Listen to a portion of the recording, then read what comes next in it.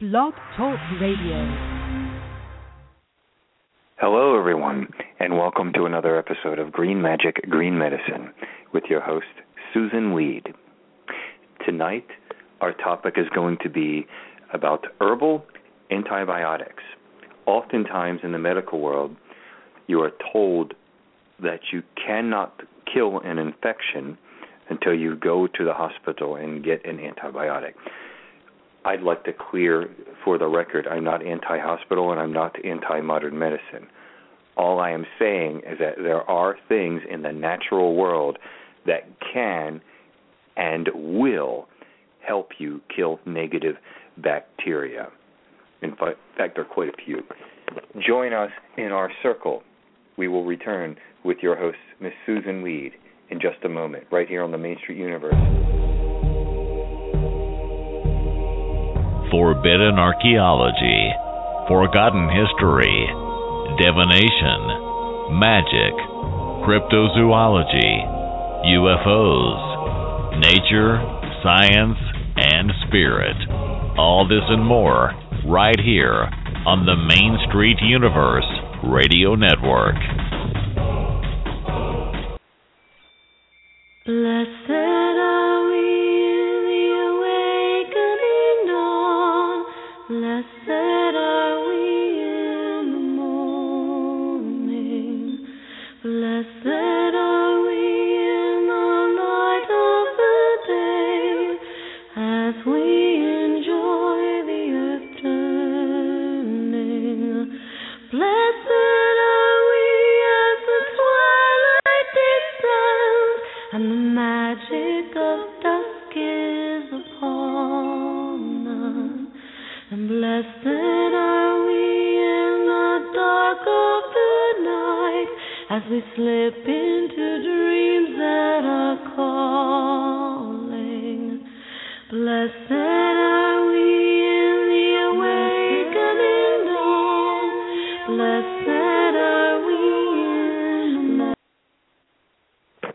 All right, everyone, and welcome back. My name is Daniel Michael. I'm the founder, co-creator of the Main Street Universe Radio Network. And I'd like to make a brief announcement that our band, Dragon's Head, my band, is going to be playing in New York on July 9th, I believe, at the Witch Fest. And, of course, the witches, the wise women, they were the great healers of old and of present. And it will be a joy to go to New York and represent Dragon's Head, myself, and Nikki Payton, my other singer who I harmonize with. The song you just heard is from Kellyanna. She was a guest on our show. She's actually been on the show twice now. And I saw her live the last time she was, and she does great goddess chant music, and I recommend anybody look up Kellyanna. Like using her song, Blessed Are We, for the opening song of this show, and we've been doing it for a while. And she's a very real, earthy person. All the songs here on the Main Street Universe Radio Network are ones we have permission to use. We don't use commercial songs from those who we haven't met. We don't use commercial songs from those who we have not received permission to use them. So, as well as I want to announce that Dragon's Head will be playing at the Caldera Festival in Lafayette, Georgia in the spring. And I see Susan, she's there in the queue. I turned my head away for a moment, and I see she's there. Tonight, our topic is herbal antibiotics, part 2 of a little series we're doing. I'm turning her mic on. Welcome, Susan Weed. Thank you. How are you tonight? Doing very well. Working on some things and getting some weeds going and trying to make magic happen, I guess. Yes, allowing magic to happen. It's more like it, right? Yes, trying sounds horrible, doesn't it? I shouldn't have said it that way. Yes, indeed, the fascinating topic of herbal antibiotics. Let me kind of set the stage for this topic by saying the honeymoon is over. The honeymoon with drug antibiotics is over. because bacteria have learned how to be resistant. And I also kind of mentioned in passing, and it's worth mentioning again, that this is causing some people to turn to essential oils. Essential oils are kind of being put forward as natural antibiotics. And I think that this is very far from the truth. I don't think they're natural. I think they're hard on the environment. I know they're hard on ourselves. As a matter of fact, in my blog talk show tonight, there was a woman who didn't want to take antibiotics, and because she wanted to get pregnant sometime in the near future. And I said that I thought that she was probably harming herself more with the essential oil in her toothpaste and her shampoo and her skincare than she would be by taking antibiotics. So we are in this multi-part series going to look deeply into what I call real herbs. In other words, not something that has been manufactured like an essential oil. Certainly, I am not asking you to use only what you can find and harvest and prepare yourself. Certainly, that's a lot of fun, and it's a lot easier than you probably think it is. But I'm all for herbal commerce. You work in a store where there's a lot of herbal commerce, yes? Absolutely. Yeah, and we do the people oils. Coming in all of the time and asking for herbs and being able to have a selection of herbs in a selection of forms. Mm-hmm. Yes. Yeah. I'm so happy that I do live in a country where we have kept legality at bay. And so we can share a variety of different herbs in a variety of different forms, as well as make our own remedies should we wish to. What I'm talking about is that the remedies that you're selling, although they may have been made, aren't made in the same way that an essential oil is. A tincture is something you could actually do at home. Even a powdered herb in a capsule is something you could do at home. You can get the herb and powder it and put it in a capsule. It's really easy to do. And you can't make essential oils at home. And so the herbs we're going to be talking about, as we talk about herbal antibiotics, are not all necessarily easily available, and we can't necessarily all easily get them. But I think it's worthwhile talking at least a little bit about all of the ones that Stephen Herod Booner covers in his book, Herbal Antibiotics, so that we can see how much herbal medicine has to offer us in our desire to stay healthy and to not die of infectious diseases.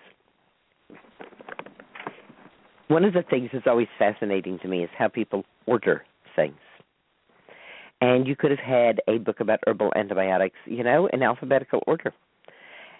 Stephen Herod Booner has chosen to order these by the systemic antibiotics, the localized non-systemic antibiotics, and the synergists. He also has a chapter devoted to the first line of defense, strengthening the immune system, and resistant organisms, the diseases they cause, and how to treat them. So I do recommend his book, Herbal Antibiotics, Stephen Herod Booner, if you are really interested in this particular topic. I was quite interested to see that one of the systemics, the herbal systemics, that he chose was Artemisia.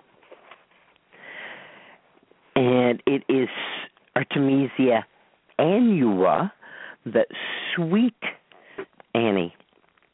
There are about 400 different Artemisias, but he's chosen Artemisia annua because it contains the most artemisinin, a potent antiparasitic. Just in the way that things happen, I received my issue of Women of China. And on the cover, it says, Chinese woman wins Nobel Prize for discovering artemisinin.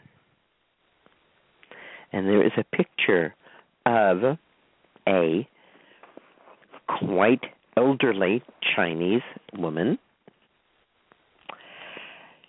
sitting at a piano, and in the article there's another picture of her holding up her prize. And her name is Tu Yu, and she's devoted more than 40 years of her life to medical research. She won the prize for discovering artemisinin, also known as Qinghaosu in Chinese, and the related dihydroartemisinin.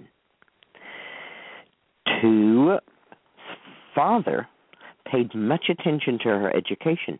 She attended a private primary school when she was 6 and was admitted to the Department of Pharmacology at the Peking University, where she studied pharmacognosy, which is the study of bioactive natural substances found in terrestrial and marine organisms, including plants, animals, and microbes.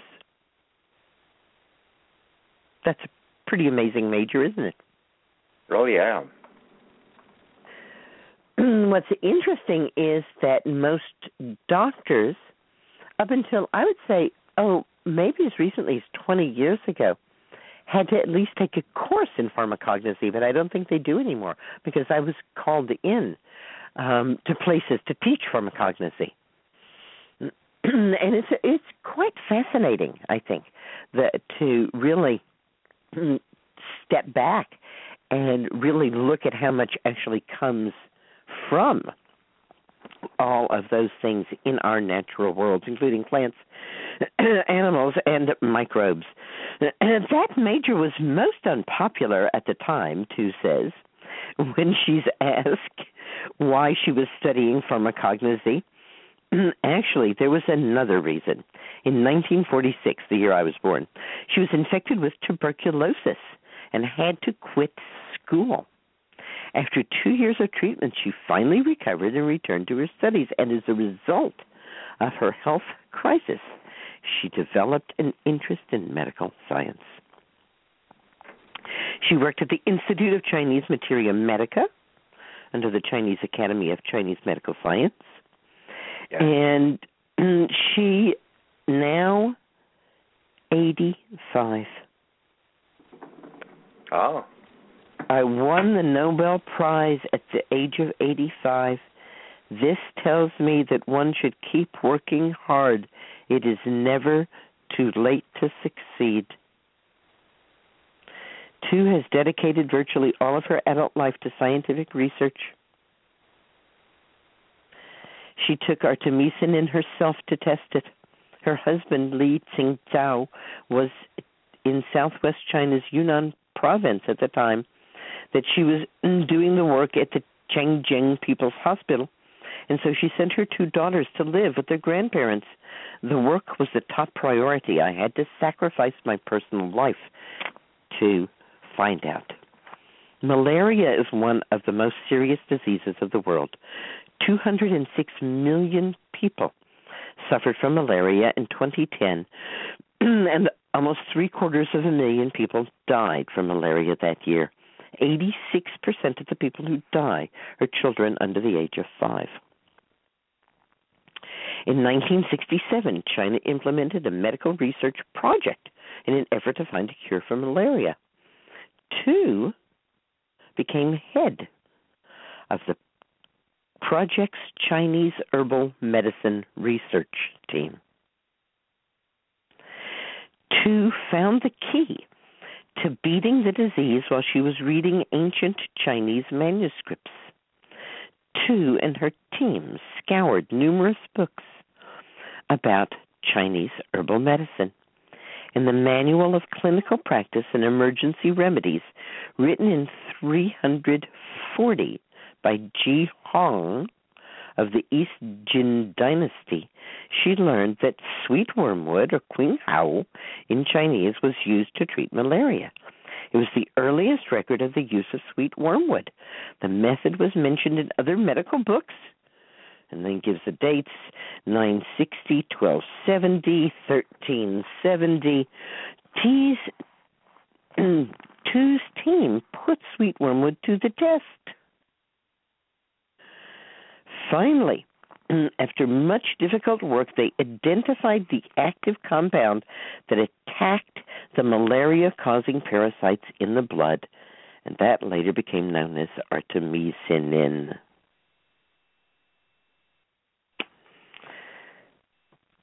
The significance of the artemisinin discovery and the success of the artemisinin derivatives lie in the drug's unique chemical structure and its antimalarial mechanisms of action, which is different from any known antimalarial drugs. This opens a new direction for the designing of future new antimalarial compounds. To date, the wide use of artemisinin-based drugs has significantly reduced malaria-related mortality across the world.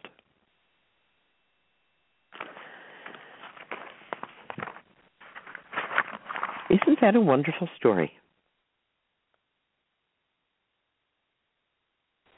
Absolutely. And very interesting. And how it's interesting how these things come and go. Like something's used for a while and then it's gone and then it comes back. Because modern medicine is pretty good at cutting stuff out of you, right? They're pretty good at, cutting something out of you. And I think sometimes that's why people have such an almost overbelief in anything they say, but lose some of these great old natural things, But for all that this is an 85-year-old woman on the cover of this magazine, she is in the arc of herbalism much closer to the white-coated technician than to the person naked rolling in the herbs. Because she worked in a lab with a great many other people for years and years and years, patiently taking Artemisia annua apart, constituent after constituent after constituent, until they found the one constituent that was so effective against malaria. Again, Stephen says there are 400 species of Artemisia, but Artemisia annua contains the most artemisinin. In other words, they all contain artemisinin to a greater or lesser degree, but Sweet Annie, the annual wormwood, contains the most. Now, here's the deal. Sweet Annie is really easy to grow. It's about this easy. You walk out to your garden and say, Sweet Annie, and it grows. It tolerates dry soil, wet soil, sunny places. It's not so really happy if it's totally in the shade, but it'll take a little shade. This is one super easy plant to grow. I first heard about this, I would guess, as soon as her research was really out in scientific journals, which was probably in the 70s or 80s. Herbalists started to pick up on it, and the herbalists who went to areas where there was malaria would take Sweet Annie in capsules. And even a lot of people that I knew who really never used herbs in capsules said, this is much better than any of the anti-malarial drugs. And it's just too awkward to try to take it in any other way besides in capsules when you're traveling. So that's what I'm going to do. So there was already a kind of underground herbal, shall we say, trial going on with people saying, whoa, this really, really works. At the same time that you was working in the laboratory to find artemisinin, the specific thing. Stephen says the whole herb has a much broader range of action than the isolated artemisinin. Studies are few. Plant preparations differ from study to study, and so the outcomes are always contradictory. We can say, however, that there is a range of antibacterial activity across the Artemisias. But since studies often are not specific about the species that they are using and what bacteria they are testing it against, there is a tendency to extrapolate clinical use of the plant based on in vitro activity. That means in the laboratory or in glass, literally, in the Petri dish, and that is always a mistake. This problem certainly exists with golden seal. Golden seal is highly active against a number of bacterial organisms, but berberine, the strongest constituent, cannot make it across the gastrointestinal tract membrane in any quantity, so the plant is not a systemic antibacterial. It is effective only within the gastrointestinal tract. Artemisinin and some of the other antiparasitics in Artemisia are strongly systemic, but they are limited in their antibacterial activity. In fact, they are to be considered primarily antiparasitical for blood, liver, and as anti-tumor agents. And again, back to the point that you've made so many times here on our Tuesday night sessions, and we're here every Tuesday at 10, everyone, and that is the synergistic effect that's lost, or at least I guess you were getting to that point, when it's not purely in its more natural form, right? When you're just extracting versus the synergistic effect of the whole thing. Yeah. The effective dose for malaria is 500 to 1,000 milligrams of artemisinin the first day and 500 milligrams daily thereafter for 2 to 4 more days, which will completely clear the malarial parasite from the blood. However, at 400 milligrams, 39% of people get reinfected. And if you bring the dosage up to 800 milligrams, then only 3% of the people malaria again. Chinese dosage runs from 500 milligrams to 1,500 milligrams for 3 days, repeated in 2 weeks. Relapse is definitely smaller at higher doses. The artemisinin becomes less present in the blood the longer it is taken, so that by day 7, it is present at only 24% of its day 1 levels. Thus, the isolated constituent is not effective if taken for longer than 7 days at a time for parasitical infections. He uses artemisinin, sweet Annie, Artemisia annua, against a co-infection of Lyme disease called Babesia. And he says if it has not responded within the first couple of weeks, it's not going to respond. So a few things to keep in mind if you're going to prepare Artemisia annua for your own use. 1, the fresh plant is the strongest. 2, whether fresh or dried, never boil the plant. 3, fat helps extract the active constituents. 4, the plant, while still potent for blood parasites, loses a lot of its antioxidant properties when dried. And last and 5th, the dosage and length of use are critical. Traditional Chinese texts, those ones that are thousands of years old, recommend preparation of the fresh herb infused in room temperature water and then pounded and wrung out to extract the plant juice as well.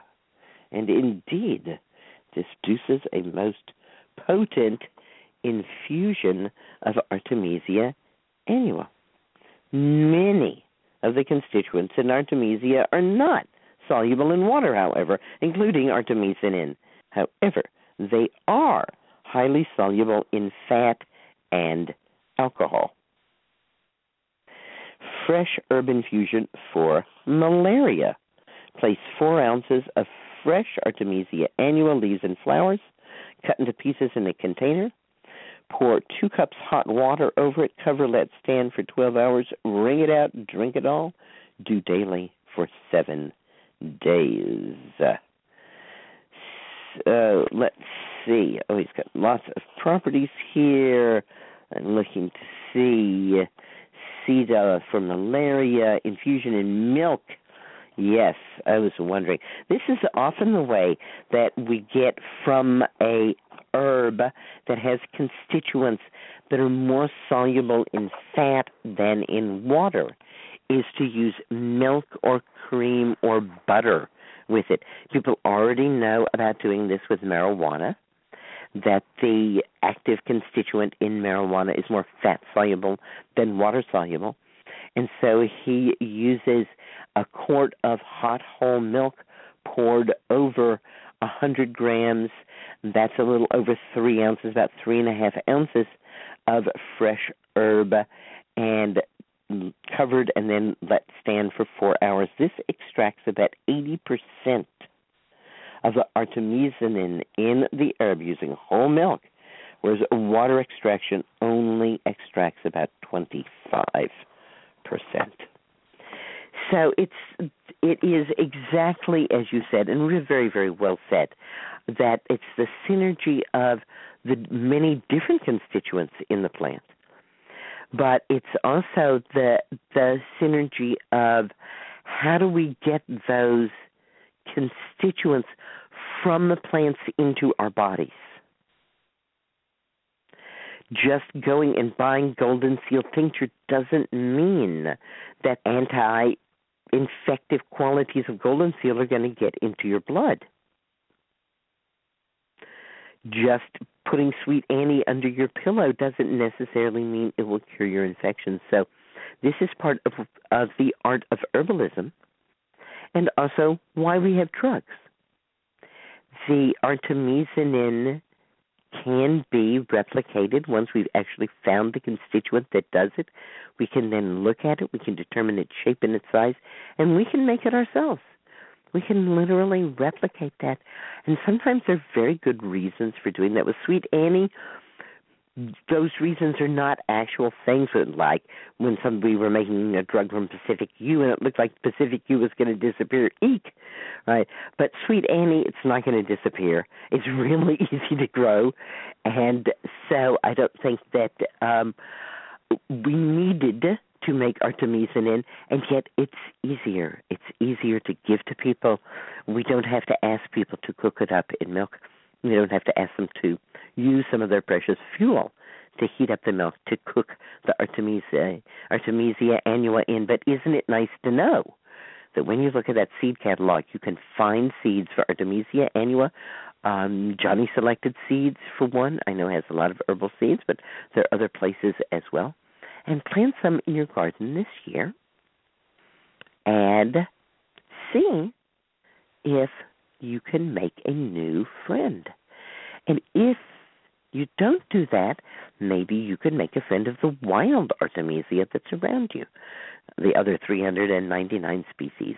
Artemisia vulgaris is the one that grows around me. And I like it as a good immune system tonic, a good immune system helper, made up as a vinegar. From the little leaves to the fresh flowering tops of the plants, very different tasting vinegars. And you can tell as the antibacterial qualities grow stronger and stronger in the plant as they get more and more into flower. Artemisia tridentata, also known as sagebrush, probably fairly high in artemisinin because it has a very strong odor. And throughout the desert Southwest, dozens of other types and varieties of artemisia, all with unique antibacterial and antibiotic qualities, make a new friend. And once again, we have contrived to talk our half hour away. Gosh, we have. And I thank you so much for joining us again. You always bring something truly real, because there's so much in both the regular medical world, the MD world, and even in the natural world that's all about making money. And I understand that everybody has to make money, but you always approach it in a way that's pure and real, and as you say, stuff that can grow right outside your backyard. You keep it to oftentimes the North American plants, and I also find that fascinating. You don't always have to go exotic all the time and go on to the next hipster plant, you know. And so much. Actually, in Artemisia annua, it grows all over the world. Mm-hmm. Right, from China to California. Not too exotic to anyone. Everybody has access to Artemisia. And Artemis was the goddess of the herbalist. The goddess who runs wild with her hounds in the forest, the goddess of the moon. And she had a bow too, right? A bow and arrow. Yes, a bow and arrow, exactly. And sometimes she's shown with her bow being the crescent moon, very beautifully depicted. Yeah. It's one of the pictures on this it's probably a Diana, to be honest. Yes, on the Diana. rotating show page, but I can think of it as Artemis, and Kellyanna wrote a beautiful song with Artemis, Guide My Arrow True. It was a very pretty song. There you go.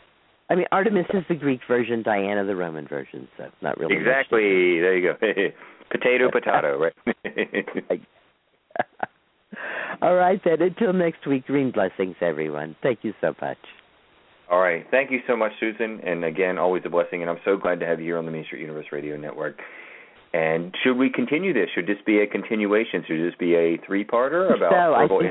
I think until further notice, we're just going to keep on talking about herbal antibiotics. That's nice. That's good. It's like a series. Okay. All right. That's good. I like that. That's good. All right. We'll keep going. Thank you, everyone. You're listening to Magic Green Medicine with Susan Weed, the renowned herbalist. I'm Daniel Michael, founder, co-creator of Main Street Universe Radio Network. And join us every Tuesday at 10 p.m. And as well as we have Wendy Rule coming up on the 17th, my sister's birthday. We're both Aquarius. And Wendy will be here February 17th. So Wendy Rule will be joining us. And Janet Farrar will be joining us in May, as well with Gavin. Thank you all, and have a great evening. And remember that herbal medicine is people medicine. As Susan likes to say, the kind that grows right out your back door. Forbidden archaeology, forgotten history, divination, magic, cryptozoology, UFOs, nature, science, and spirit. All this and more right here on the Main Street Universe Radio Network. Blessed are we in the awakening dawn. Blessed are we in the morning. Blessed are we in the light of the day, as we enjoy the earth turning.